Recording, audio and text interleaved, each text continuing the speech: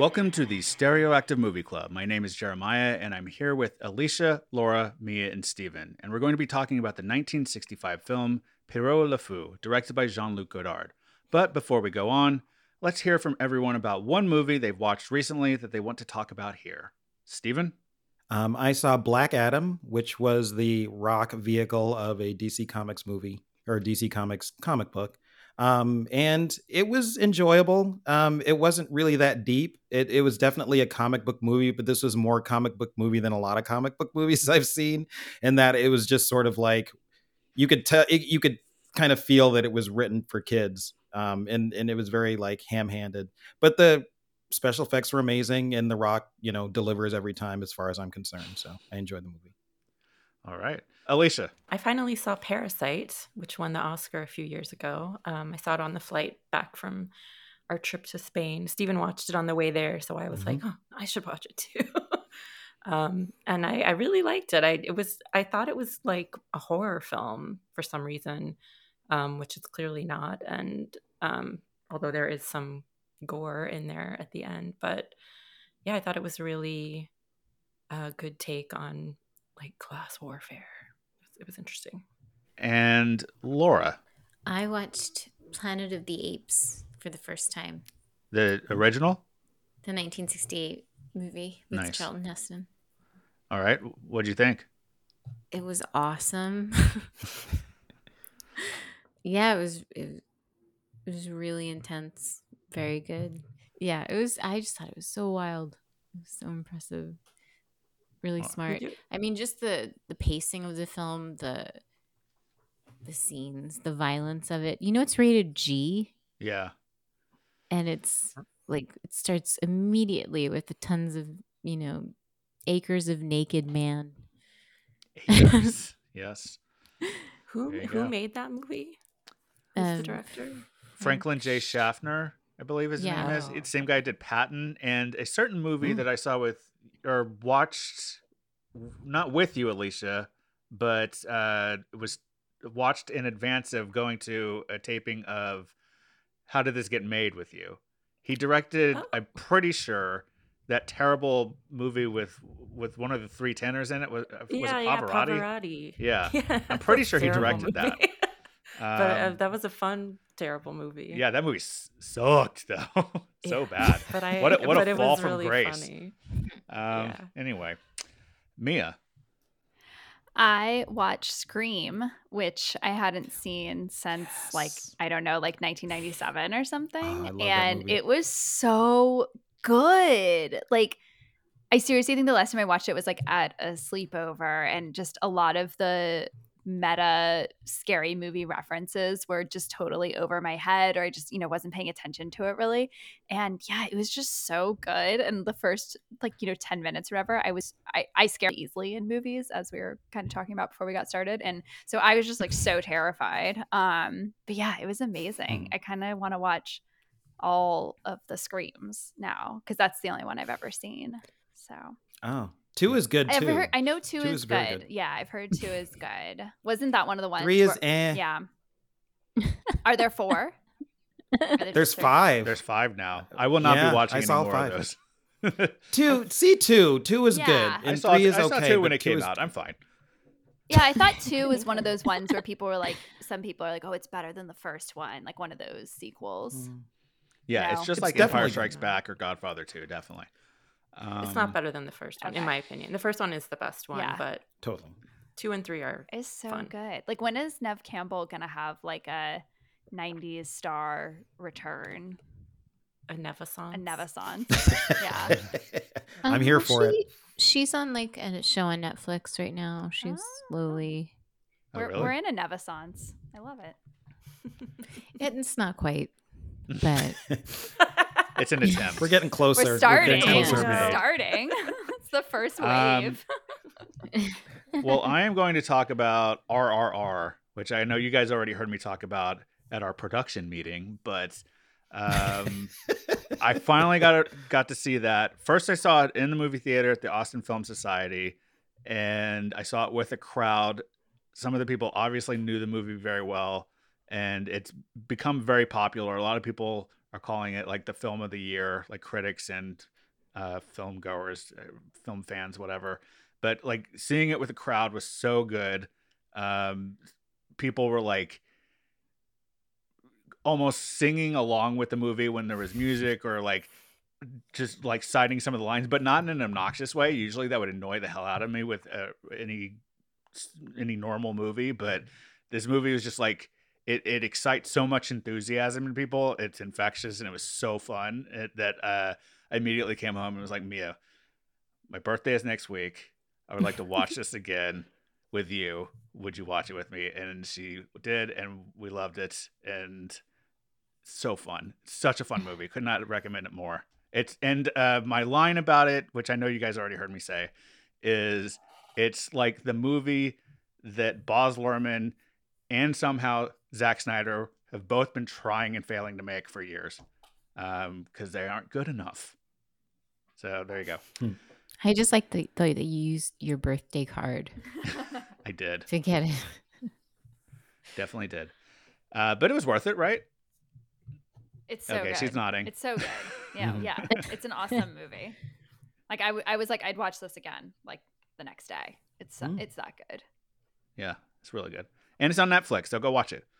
So for those who may not have listened to the show before, this is a podcast where the five of us are discussing movies that have appeared on Sight and Sound Magazine's poll of the greatest movies ever made that comes out every 10 years.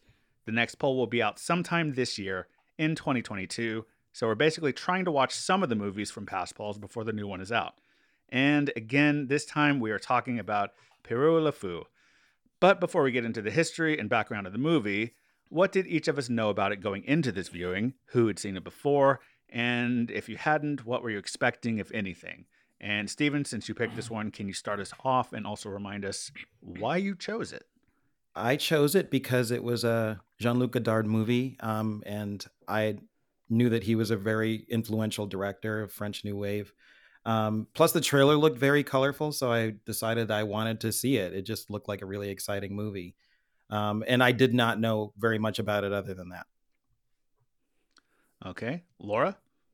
I feel like I mentioned this a lot. I worked at Scarecrow Video. And through that, I saw a lot of Godard films. I'd seen this one before, or most of it before, through that. And did you remember enjoying it or not? I remember not enjoying it. Okay. I remember having a hard time getting through it. Gotcha. All right, Alicia, how about you? I had never seen it before, and not really sure if I ever heard of it even before seeing it on our list. And then somehow I got it in my head that it was like a movie about a clown. And I was pleasantly surprised that it was not a movie about a clown. So that's what I knew going in. Wait, did you think this was it? I wish it had been it, to be honest. Oh. Sorry, okay. shots fired. Yeah, Shots I mean, fired. arguably it is a movie about a clown. You could. Well, doesn't his nickname mean like sad clown or something? So yeah, something like I think that. It's the name of the sad clown. Yeah. That, Well, Mia, what about you? I had not seen this movie before, although Jeremiah and I watched Breathless a couple of months back, which is another Godard film. But yeah, I didn't know anything about it going into it. Yeah, I didn't really know much about it. I knew it was a Godard film. I'd seen some stills and maybe some clips from it, but I didn't know the plot of it or anything. I don't know. I didn't really know much going in, to be honest. I didn't even know the name of the movie was the movie that it is. Like, I'd seen those clips and those stills, not knowing which Godard film they were from. So, okay, so that's where we stood on the film for what it's worth before watching it for this episode. And we'll get more into the film in just a moment. But first, let's take a break.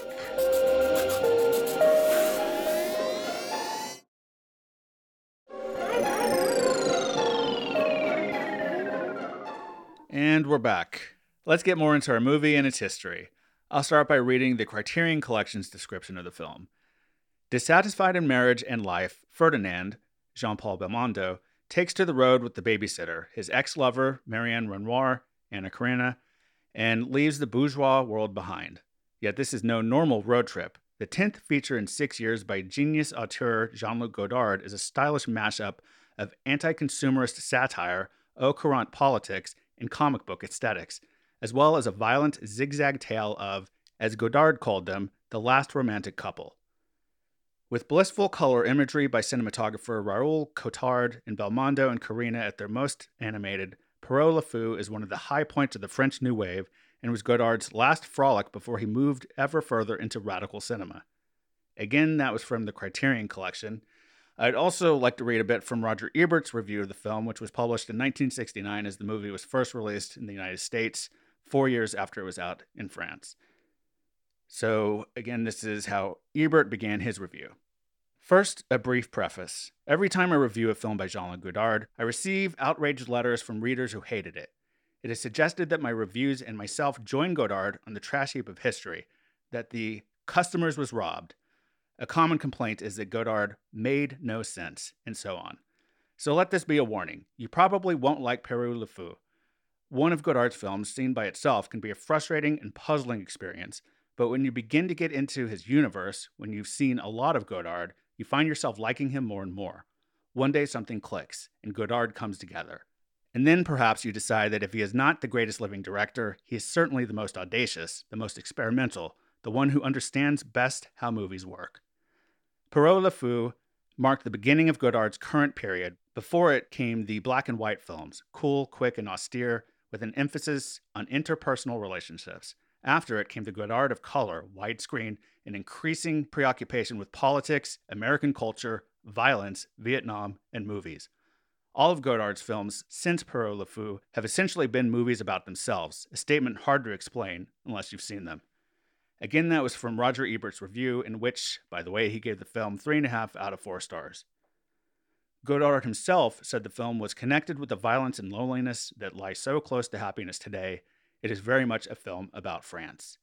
So yes, with its fourth wall breaks, often jarring editing style, and tendency to internally jump among mass culture and or pop art references in both extremely metatextual and self-referential ways, this is at once recognizable as a Godard film, a French New Wave film, and in a broader way, a certain type of art house film that is at once exciting for many and probably challenging, if not off-putting, for many more.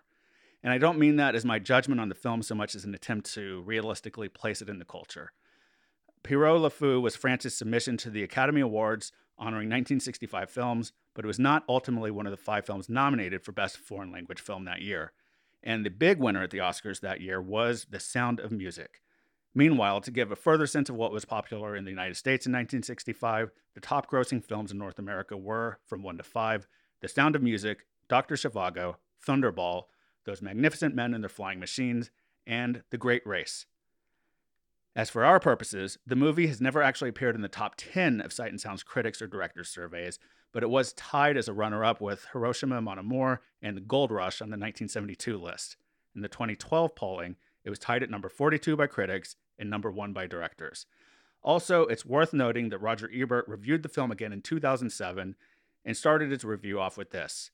Godard's Pierrot Le Fou is the same film I liked so much when it opened here in 1968 and assigned a 3.5-star rating. But while I once wrote of it as Godard's most virtuoso display of his mastery of Hollywood genres, I now see it more as the story of silly characters who have seen too many Hollywood movies. His review at that time gave it 2.5 out of 4 stars. So, Stephen, since this was your pick, can you start us off with your thoughts on the film and whether it met your expectations such as they were, since you didn't really know much about it going in? Yeah, I mean, I didn't have any expectations going into the movie, but after you read that kind of review from Roger Ebert, it was very challenging and off-putting. I think that really kind of sums it up, at least for me.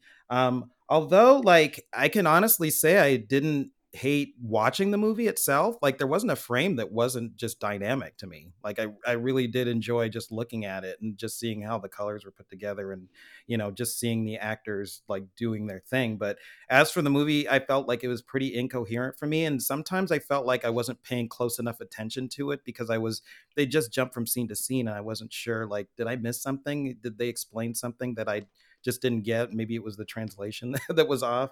But overall, like, I just found it really kind of difficult to get through. I felt like I was spending a lot of the movie just trying to figure out, like, from scene to scene what was happening, and it was just kind of put together in a way that, like, I think it was just more important to just sort of watch the scenes and get something out of it that way than it was for the movie to be very coherent. So, and also, like, I was trying to figure out, was it a love story? Was it a heist story? So there was just a lot of confusion on my part as I was watching it. Okay. And Alicia? I did not enjoy this movie very much. I found it really difficult to care about the characters. I found it really shallow in that sort of way that people who are like academically intelligent and they know it, they do a lot of performative talk, and that was a lot of what was happening here. But there was like no substance to these people. I don't know what they thought they were doing. It was aesthetically, it's a really cool film aesthetically, but again, I just find it shallow underneath. I didn't find it to be meaningful to me at all. So anyway. Okay. And Laura? Yeah, it was still really difficult to get through this time. Aside from the visuals being really interesting and a lot of, Godard in the previous films, he uses Hollywood tropes, girl with a gun, heist, or different things, to play around with the film. He's quoted as saying, and I'm paraphrasing and I'm going to butcher it, something about how style is the, outside of content, or content's the inside of style, and how the two things are just as important as the other. And that is how he makes films. And I think it's a perfect example of a failure of that here. But I think that was his intention and how he went about making it. And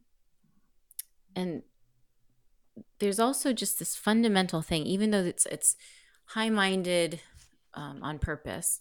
It's got, anti-American, anti-violence, anti-war messaging. There's this fundamental thing between men and women that it's just really misogynist. It's so stupid. It's like men are from Mars and women are from Venus kind of thing. Like women just want to talk about emotion and men want to talk about ambition. And it's just it's so simplistic, whereas everything else is so high-minded that it's just really annoying and frustrating to watch, because I think for all that he's got these big ideas, I think he doesn't know a fucking thing about women, and this movie illustrates that more than any of the others. Okay, and Mia. I loved this movie. No, I'm just kidding. I honestly, I agree so much with everything that Alicia and Steven and Laura said. I really don't feel like I have that much to add to it. Like, I completely agree. It was just really difficult to watch. It was pretty to look at. It made me wish I could be on vacation in France, but otherwise, I didn't really care about the characters at all. I found them obnoxious, but also like very boring, but also just shallow. I think it's a very good way of putting it, Alicia. I didn't really care what was going to happen. I don't know. I think like I felt like there was stuff going on that I was like, oh, if I was like a little smarter or was willing to like give this a bit more of a chance, like, all the cuts to the paintings or other art, or I felt like there was more there and I was just not grasping it. But like, I just didn't really give enough of a shit to like try. I feel like, there wasn't enough of like a hook in the movie to make me want to like, because there's been other movies we've watched that I'm like, okay, I don't really enjoy this, but kind of once I like read more about it, or there's enough that makes me want to dig into it and kind of figure out a way to like grasp and get my arms around it and at least be able to appreciate it, even if it's not a movie that I would ever watch again. But this, I kind of can't believe it's like rated so highly and on the poll. Like, it's not for me. I didn't love Breathless when we watched it, and maybe it's just like the memory of that has faded a bit, but like now I'm like, oh, that movie's so much better than this one. It's just more approachable, easier to engage with. It's kind of a similar heist, people on the run kind of story. But I guess it's just maybe it's more digestible, it's less out there. So yeah. Yeah. As we were watching this movie, I just kept thinking, what is this whirlwind of nonsense? That's really what it felt like. I was just like struggling sometimes to kind of keep up with what was happening plot wise. But, you know, and at some point you're like, well, I guess the plot's kind of secondary, but also I don't know what the fuck's happening though at this point. So like, it's not that helpful in that way. But like to the point of it being something like other movies we've watched where I also like had that experience of like not enjoying it as much watching it, but then reading about it afterwards, and then our discussion of it especially would lead me to enjoying the movie more in retrospect. Like I do have a little bit of that because I've read about it, but there is an aspect of it that I agree with the term shallow being applied to this, because I don't even think that Godard would care if you said that about this movie. Like I don't think he's trying to be emotionally deep or anything like that. He is, to kind of the point that Mia was making in a way of this, like relating it to Breathless. With Breathless, he was like doing his version of an American crime gangster movie in a way, like his romanticized secondhand version of it. And now he's kind of, at least in parts of this, doing that removed, because he's doing a version of his own movie from before. Like, because he's clearly referencing Breathless, I think. It's the same actor, and he's like in similar situations, like laying in bed with the girl, like running around him and all this, you know, like there's no way that's not in his mind as he's making that scene. And maybe that's why he made that scene. But I don't know. I think the stuff about it being like so influenced and related to pop art does give me a little something to latch onto and have interest in it. And the way I think of it is like, I agree. Everyone seems to be touching on the visuals of it, that those were striking and maybe enjoyable, disconnected from the film itself in a way. And so maybe we could talk more about that. But I do think that this is a movie that if it was playing on a loop in a gallery, I would like be captivated by the visuals across the room and be drawn to go and watch it for a while. But it would be nice to be able to like be like, okay, I've had enough of this, go away. And then like maybe go back and watch a little more later and like just take it in like that. And I feel like honestly, I'd get the same dramatic thrust from the film in those spurts, because like it doesn't maintain anything throughout. It's very disjointed, and purposefully so. That's the other thing about the movie, is that like we're saying all this, and I don't think any of us is wrong to have this negative opinion of the film, but I think it's hard to deny that probably Godard did exactly what he set out to do with the movie. So in terms of it being intentional, someone used that word before, I don't remember who. I think that the intention of the film is achieved probably with flying colors. Like I think he made what he wanted, or a version of what he wanted, because we'll get into it later, but like not sure how planned this movie was in advance, parts of it at least. But yeah, I think it's a more interesting pop art piece to me than like a film that I want to go sit down and watch in full. But yeah, maybe let's start by, or Alicia, you want to say something? Go ahead. Yeah, I was just gonna say, I feel like this is one of those movies where the characters are maybe intentionally very unlikable. Yeah. And it's just, that's not an easy thing to watch. You know, it's how long do you want to sit through that? So right. I do agree. I think he probably I think he made the movie he wanted to make, but it's just not entertaining. Yeah. And even like to that point, there's a couple scenes I think where she sings to him. So I'm talking about the one where they're outside and she's singing some line about something about her fate. Yeah, I think so. And it just got so annoying to me because she just kept singing the same line over and over. I just wanted to yell like, "Shut the fuck up! Shut the fuck up! I'm so tired of the scene already. Can we move on?" Yeah. So but like it was not a. The song was like a well-sung song, like, you know, you could say there's a beauty to it, but it was still annoying within the context that it was taking place. Because at that point, I was just like, I don't feel like I've found anything in this movie to latch onto in a meaningful way. But I think we were like an hour and 15 minutes in by that point. Yeah, exactly. So we're past the halfway point on the film, and I already feel like I've lost the thread on it personally. To Alicia's point about being likable, I would say most Godard films do not have likable characters at the forefront in a lot of ways. Like Breathless. This is the only Godard I've never seen Breathless. Oh, okay. So I didn't know that, but I mean, I would give Breathless a shot. You know, it didn't put me off Godard completely, but it's just. I definitely think you should. I mean, I loved it. Contempt or V versus V. They're complicated relationships. They're kind of backstabbing people. You know, I guess these are the most shallowly dislikable people. Like there's not much. Well, I'm always like any man who just feels sorry for himself for the first like half hour of a film is never really going to get me, you know, all into it. So it definitely had that to go on. To go back to Breathless, like I do think that Belmondo in that film, even though at heart, sure, he's dislikable in a large way because he's just kind of being like an asshole through so much of the movie, but he has a charisma and charm that's hard to deny. And then I think Seberg is also charming too. Like they're more likable, I think, to me in that movie than these two characters ever. Right, approached. But he's also a murderer. Yeah, I know, but I still find them likable, to be charismatic and charming in a way that I think that Belmondo never approaches in this film. Like I think he's a sad sack through most of it, and I do think I think the movie gets away with a little more even than I realize it does, probably because he is naturally charismatic as a person, as a performer.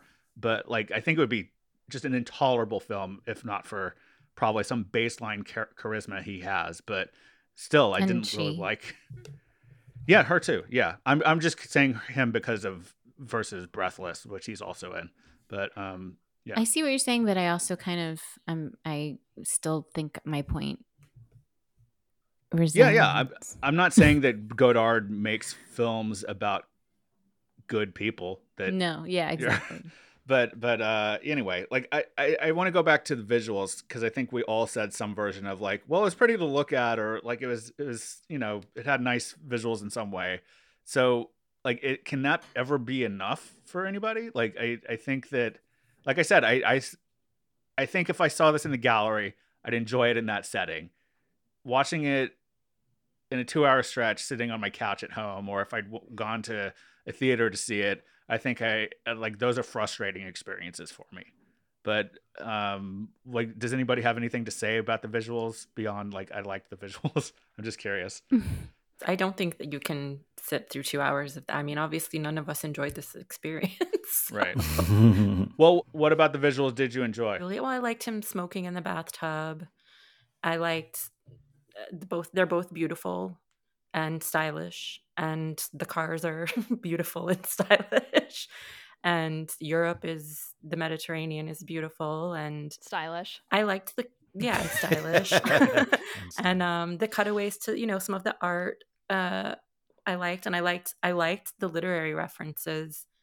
I enjoyed that, but you know, I mean, like I said, there's just nothing underpinning it all. There's nothing that like, I mean, you can make unlikable characters likable. There's ways to do that narratively. Yeah, he just never does. Watch that HBO, and you know, that's their whole business model at this point. Mad Men. I mean, any of the last 2 decades of television, you can do that. My favorite scene visually was when they decide to fake the car accident and explode the car, and they come across this horrific accident on this little piece of an overpass that there's like no reason why that would be there. It's not connected to anything. It's just like literally this like, I don't know what, 15-foot tall, 15-foot long chunk of an overpass with a car up against it.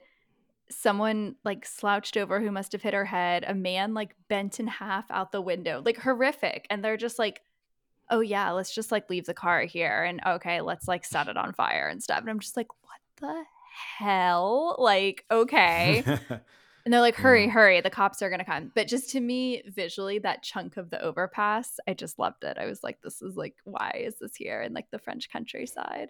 So I thought that was really great. That was the point where I had to rewind it because I thought I had missed something, when they approached that. So that's why I just was. They're just assholes and are like, oh, sweet. And then I feel like that point is when he reveals how like truly awful he is, because correct me if I missed something here, but he's like, yeah, let's like shoot the car and light it on fire. And then like as soon as she does that, or maybe he's the one who actually shoots, but whatever, as soon as it happens, he's like, oh yeah, by the way, like all the money is in the trunk of the car. And I was just like, wait, what? And I was like, oh my God, this like shitty little sad rich boy is like just gonna like run away and like doesn't care about money, even though they're like, we don't have any money. And he's just gonna burn, I think they say later is $50,000 or 50,000 francs. I don't know. But anyways, like a ton of money. And he was just so like, haha. And I was like, oh my God, he's just like, wants to play it being poor, play it being this like, on the lam gangster dude. And like, you suck, man. So yeah, that scene encapsulated a lot for me. I like the use of color throughout the film. I mean, I think the clearest use of it was at the party scene near the beginning when he decides to run away, really, of the like, the little vignettes that were all one color for the most part until he's talking to actual film director Sam Fuller for a minute, and he's in full color, which I guess is a comment of its own somehow. But yeah, I don't know. There was so much of it that like, what's frustrating to me about a movie like this, I guess, is it's playing at being deep in its ideas, but it kind of isn't. Because like, I get it. These people are saying things that sound like advertisements because they are just shallow people and don't have like real thoughts in their heads, and they're just like super influenced by culture and advertising. I get it. Okay, cool. What's the point? That's kind of how I felt through any of the movie. Anytime there was something like that, and I couldn't even tell you what other things, like that was the clearest one of those, I think, out of the whole movie, right? Yeah, they felt like perfume commercials in the 90s that you used to watch. It just, nothing just really fit together in a way that was coherent. And that was the biggest problem that I had. And you could just tune into any point in the movie and kind of get the same reaction that you would have gotten if you had watched it in reverse order. It was just like, what's the point after a while of even trying to pay attention and decipher this movie? Right. For a long time, I've had in the back of my head, if I ever had the chance to program like, not a film festival, but like a retrospective, I'd do like a Lovers on the Run retrospective with like Bonnie and Clyde, Natural Born Killers, Badlands, They Live by Night. There's other stuff I'm forgetting. I would not include this. True Romance, sure, but I would not include this. Or maybe I would, just to prove that the others are all so much more I think Breathless could fit. Yeah, Breathless could fit, sure. Or like Band Apart, Yeah, I haven't seen that one, so I'll take your word for it. I'm kind of curious as to why Breathless wasn't on the list and this one was. And same. Yeah. Miss. What was going on with the Vietnam play? Sorry, like, were they supposed to be coming off racist, or was it just inherently racist? Oh my God, that was, I just couldn't even, that was tough. I mean, maybe a little bit of A, a little bit of B. Making fun of Americans. Sure, fine. I'm fine with playing that. Toward the lowest common denominator. So being racist in that because Americans would like it. Oh, okay. I was thinking more, were they saying, I just was confused as to whether they were saying society is racist the Vietnam War is racist, which valid, Yes. or Americans are racist, which Yes. okay. But I also was like, well, maybe they're just being racist. I don't know. I was like, maybe the characters are just being racist. I couldn't tell what he was going for, really. I couldn't tell which line that fell on. Right. Yeah, I don't know. I think that's a good point. I think it crossed all those lines. But I think under the guise of making fun of Americans, it still surpassed that and was just shitty on all levels. Yeah. Because the American was bombastic and over the top as well.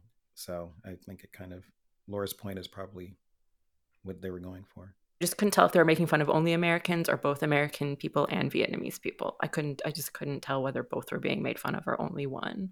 I mean, I would also just throw in that maybe they're making fun of those, but also French people. Like, I think he's kind of got his knives out for everybody. I could see there being a level of that also. We watched this movie yesterday, and so much of it is already like flitted out of my head. Like, I don't know. It was just like a stream or a barrage of, disconnected moments to me in such a big way, which I know is probably not completely fair. But like, that's just how it felt on a first watch. I do wonder if this is a movie though that like bears. Well, I mean, I guess Laura can answer this because she saw it before and you still didn't like it. But like, I wondered if it is a movie that I would like more on subsequent viewings if I ever watch it again. Just because like I'm past the shock of how it is structured or unstructured or whatever you want to call it. But like, Laura, do you think you would like it more? Did you like it more, even if you still didn't like it this time? Do you think if you saw it again, you might even increase how much you like it? And then to everybody, do you think you would appreciate it more on a second viewing? The only way I think this film is palatable on any viewing moving forward is watching it at a bar with the sound off. Yeah, I think it's good for that. I agree. What about the rest of you? Would anybody watch it again, and do you think you might appreciate it more? Steven?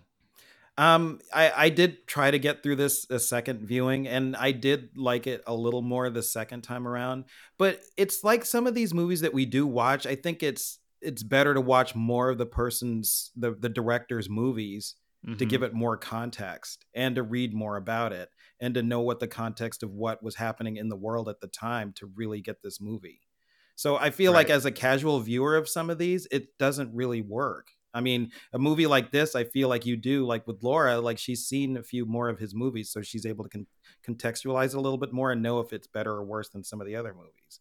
But for someone who's just sort of like, for me, I don't see a whole lot of movies, so I just had a really hard time with it, and I didn't. And also what Mia had said before, like I didn't feel the compulsion to read more and watch more about it other than doing this podcast, which I don't think I would have watched this movie again. Yeah, I mean, I think that's reminding me of, and the thing I read from Roger Ebert, his review from the 60s about the movie, he said all of Godard's films since Pierrot Le Fou have essentially been movies about themselves. And I don't know if he's actually including this one in that, but I'll throw it in there. But I think either way, he seems to be like in conversation with his own movies from movie to movie. And Laura, I think you've seen more of his films than any of us. So like, would you agree with that? Does that seem to be the case? Like he's always sort of like self-referential with his own filmography. Yeah, I agree with that. Also, they become more and more political. It's also like, who gives a shit, you know? Yeah, like, I know. Well, that's what I was kind of getting at, is like I think that there's something interesting artistically about that, but as entertainment, which movies usually are, a joining of art and entertainment, I think that goes a little less so for Godard, because you like if you're trying to find enjoyment in his films, I think you come away thinking like this guy's just up his own ass, you know, like more than anything. And this film is more up its own ass than the others. And that's not even to say that you can't like still recognize the art of it and appreciate that and appreciate like who Godard was in film as a whole, like, because he's an important figure in film. Like, you can still have like an opinion of his films that's like, yeah, not for me. But I would watch it a second time, but not a third. I think, just to like see if I would like it more on a second viewing.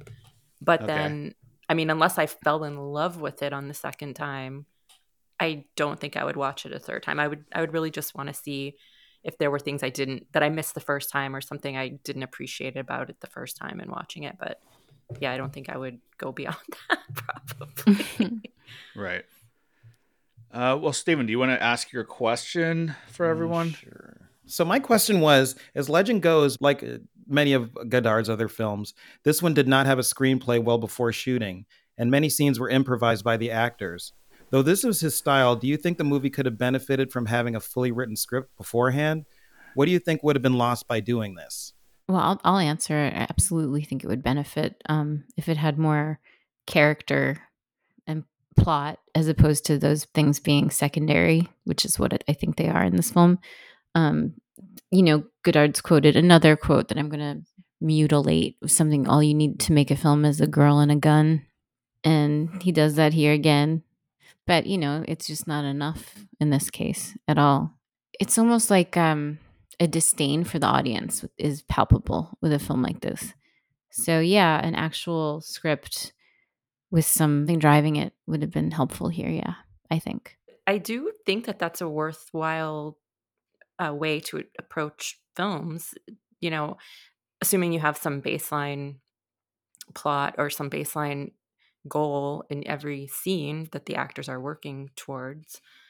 But because sometimes in improvisation you do find things that you wouldn't have found from just a straight up script. And I think like Mike Leigh, who's made a lot of really great movies, does a lot of improvisation during the rehearsal process in order to figure out where they want to take things. So I think it's really, really a worthwhile thing to do. I just don't know if these people were bad at it, or they should have done more of it, or I feel like they probably should have had a full-blown script and then let them improvise around it and if they found anything cool in the improv, use it. Otherwise, go with the written word. Yeah, well, to use the Mike Leigh example, he sort of does, from my understanding of his method, he does the kind of opposite of what I understand the method to be of like someone like Adam McKay, because Adam McKay, especially in his comedies with Will Ferrell, was famous for like, let's do the script and then we start doing improv after we've hit that. And then like so much of that made it into the movie. And he's even talked about, like, it's interesting to like get into of like how he talks about how the technology that was coming out at that time actually enabled a lot of that technique in a way that he couldn't do before and doesn't even make any sense anymore. But that's a whole other thing. But Mike Leigh, like you said, he does all this improv in rehearsals, but then they lock a script and they film that, and I'm not saying that means that they don't do like some change on set or something, but that's my understanding, is that they do end up with a script, but it's basically a script that's been written by him and the actors together through finding it in rehearsal. So yeah, I mean, I do think generally that's a better way to go for most stuff. Like, but I do think that there's also people who've made pretty improvised on the fly films that are entertaining. I just like don't find this that entertaining because it just doesn't. There's never anything that like sort of lasts long enough, sustains itself long enough to kind of sink your teeth into and kind of hold on to and like be along for the ride. Like, I just always feel like I'm like, wait, what? That's like literally what I'm asking as we're watching this movie. Yeah. I'm not even joking. I was just literally like, what the fuck is happening right now? Like every like 5 minutes. Yeah. I don't appreciate being made to feel like I'm too dumb to like keep up with your fucking movie you didn't think to write or whatever. But whatever, you're still a genius, Godard. That's fine. Alicia, having done a fair bit of improv, I feel like they never I mean, and I've only done comedy improv really, but you're supposed to find a game in your scene, and which is basically like an unusual thing, and then work or like do the comedy kind of around that thing. And I feel like obviously in dramatic improv it would be not the same thing, but you still need to find something that you're kind of working around. And I feel like there was nothing, they were not working around anything. They were just like, go out there and be blasé and say some literary stuff to each other and Right. look really good while you're doing it. And they just never got to like, in none of the scenes ever got to like a meaningful conversation, a meaningful point, you know, like they never. So I don't know if they should have been edited earlier or if they should have just never been improv at all. It's just, it's yeah, sorry, that was maybe too inside baseball on improv or something, but No, I think it's useful, but I think like as I'm going by what we're all saying and how we're criticizing it, like I do think if I take a step back from my own like frustration with the film and go back to the question of like the intention behind it, I think he achieved what he intended to achieve, and I think that goes for the reason I'm saying this again is like I think that he edited this film in a very specific way, like of the transitions from scenes are supposed to be a little discombobulated. I don't understand why, but I think that's what he wanted, and that's fine. It's his movie. And I think that probably most things, if I interrogated them or any of us interrogated them very closely, like any piece of the film, there's probably some answer like that there of like, yeah, I don't get it, but that's what he meant to do, you know? And so I don't know. It's still like frustrating in its way, but it at least makes it make a little sense in an odd way, if that even makes sense. I don't know. For this film, he made a clear effort to take the viewer out or to break the fourth wall and make sure that with different methods and scene cutting that to remind the viewer that they were watching a film. Also, I think like from an actor's point of view, you have to make choices about your character, and usually that's like in conjunction with a script. So if you're just up there kind of making your own choices without a script, I think they just didn't. Especially like if you're doing improv, you have to make really, really strong choices, and sometimes you just can't, or you just don't have the way, you don't have something to do it with. And I kind of feel like maybe that was happening here too. I don't know. There's a lot of things like that in the movie. Like I think the scene where there was the dead body at the very beginning, almost the beginning of the movie, where they kind of walk in and she's making a meal or something, and she walks by and the guy. It's just like emotionally, you're just like, wait, what? Like, and they were so blasé about it. You're just like, that's why a lot of that movie, you were just wondering if there was just something missing in it. And like a soul. I feel like, yeah. Yeah, maybe that was their choice, you know. Yeah, and yeah, it's true. It's just like that's the choice of the movie that he made, but it doesn't make for a good viewing experience for anybody. So that's what was confusing to me the most. And I'm one of those people that just kind of needs like more coherence when it comes to a movie. So that's what I would have liked, but I mean that's not the movie that he wanted to make. Okay, so those are our thoughts on Pierrot Le Fou. We'll share our final thoughts on the movie and answer a bonus question after this break.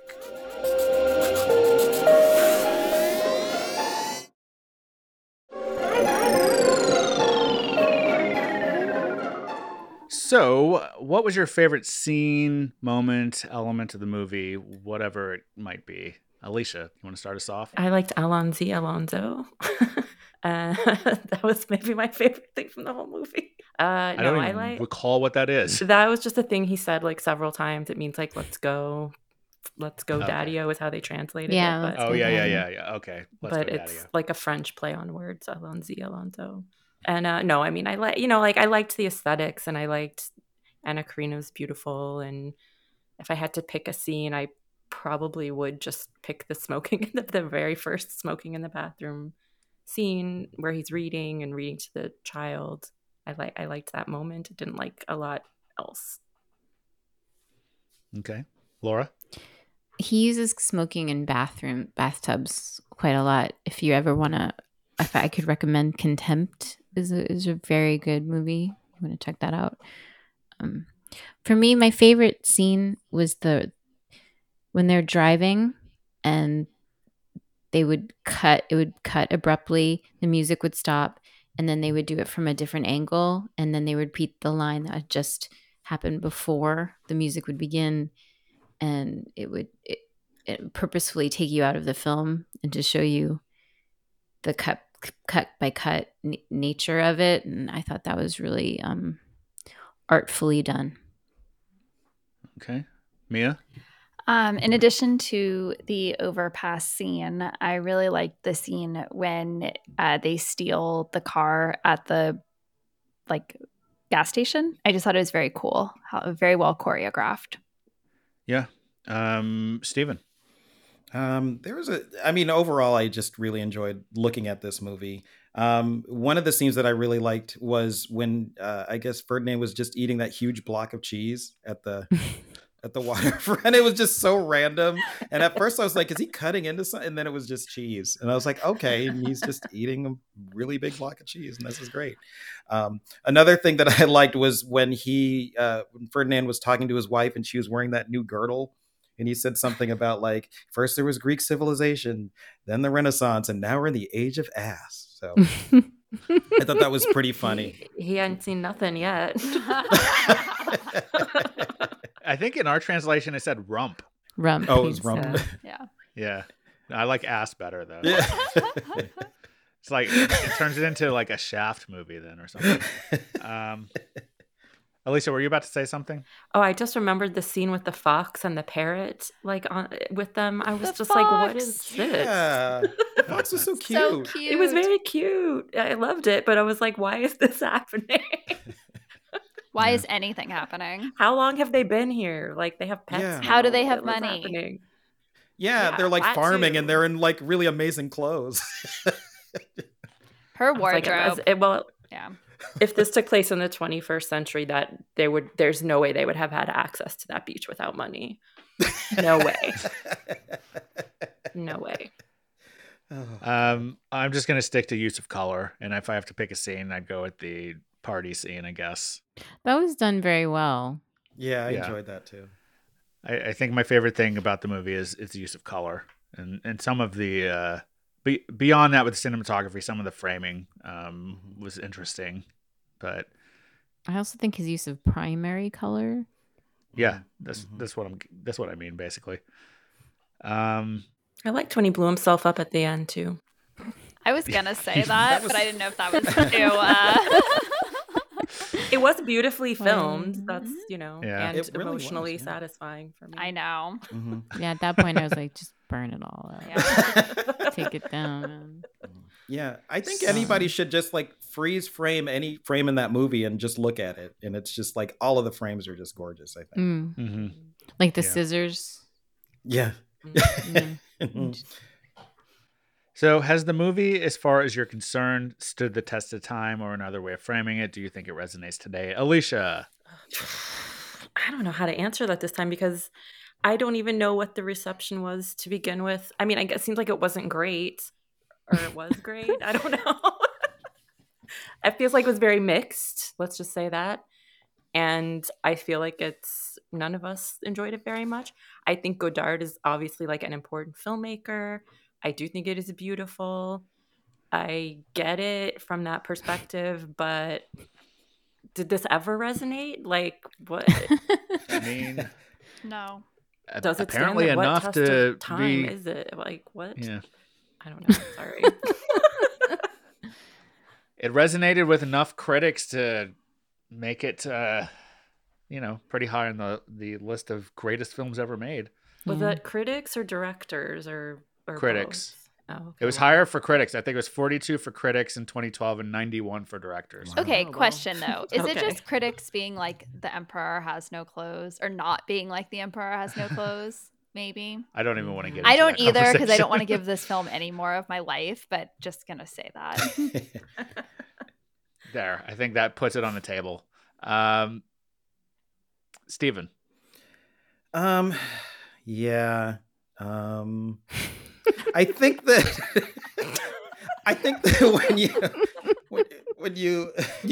when you compare it or look at all of Godard's other movies. Maybe it does when you look at him, when you look at all the movies and you watch all the movies, maybe it does. But just on its own, I'm not really sure that it does. All right, Mia, do we have to ask? Well, you skipped Laura, but... Oh, did I? Sorry. Well, Laura I then. Can't cut in line. Okay. No, it doesn't. Okay, Mia? I second that, Your Honor. Much more succinct than me. Well, I would just go back to what I said near the start. Like, I think as a film, I don't think it resonates today that much. I don't think it stands the test of time necessarily. As an art piece, I think it does. So I'm kind of parsing it finely there, but that's what I'm going to do. So, bye. I would say go watch Breathless or Contempt or anything else. Mm-hmm. Okay. Yeah, I enjoy Breathless more. Definitely. Or My Life to Live. Or Woman Stephen, you also had a bonus question for us for this episode. Do you want to ask that? Sure. Since we're approaching Halloween and we're taping this during the Halloween season, which horror franchise do you think should be put to rest and they shouldn't do any more movies with? And Stephen, do you have an answer for that? I do. And it's kind of funny because Mia brought this up earlier. It's the Scream franchise. And as much as I love them, I think that the well is pretty dry at this point after doing 5 movies. And I love Neve Campbell, but I think that, I don't think she's going to be in the 6th movie, but I just feel like, there's more movies out there that she should be doing than another Scream movie anyway. Yeah, Wild Things 2, finally. Dare we dream? Maybe we could get a Denise Richards Assance if that happens. Oh my God. I would love that. Mia. So they may have already put this to rest. I'm not sure. But the Saw movies, does anyone know? Are they still making those? I think they are. I mean, there was one out in the last year or two. There was Spiral from the Book of Saw.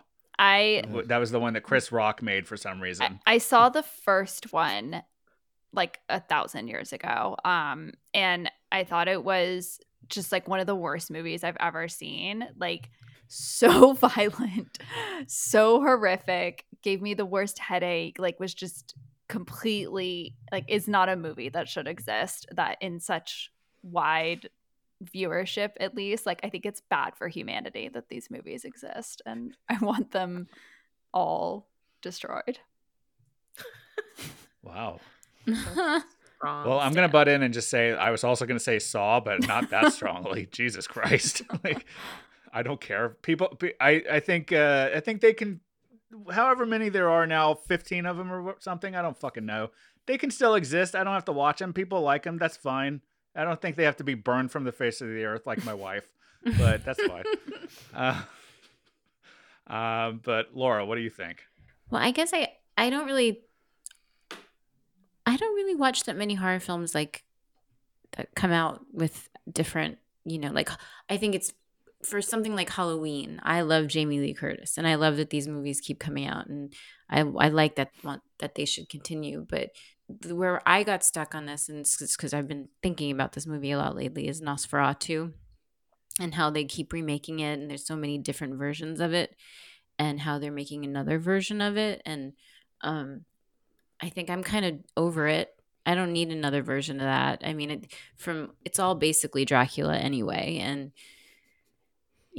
I think it's a little bit tired, and specifically the director that's doing this version, I just feels I'm really reluctant.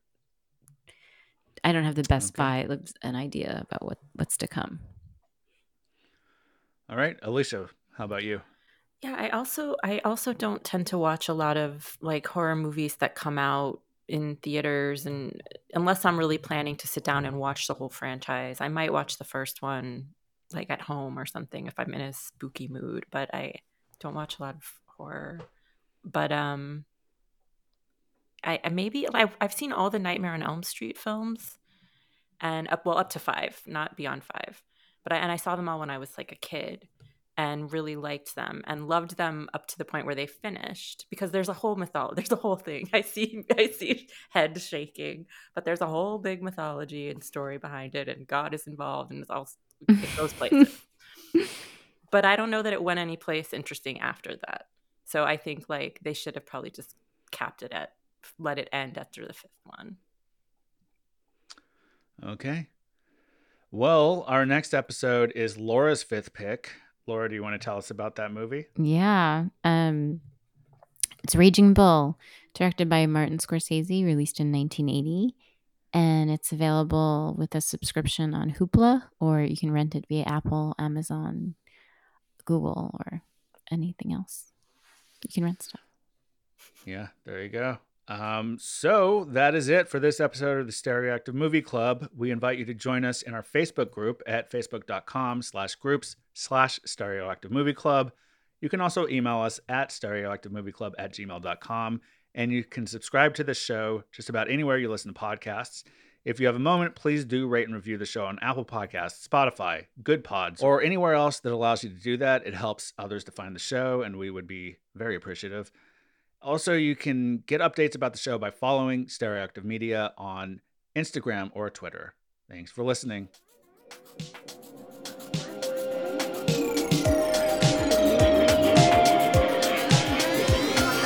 Stereoactive Movie Club.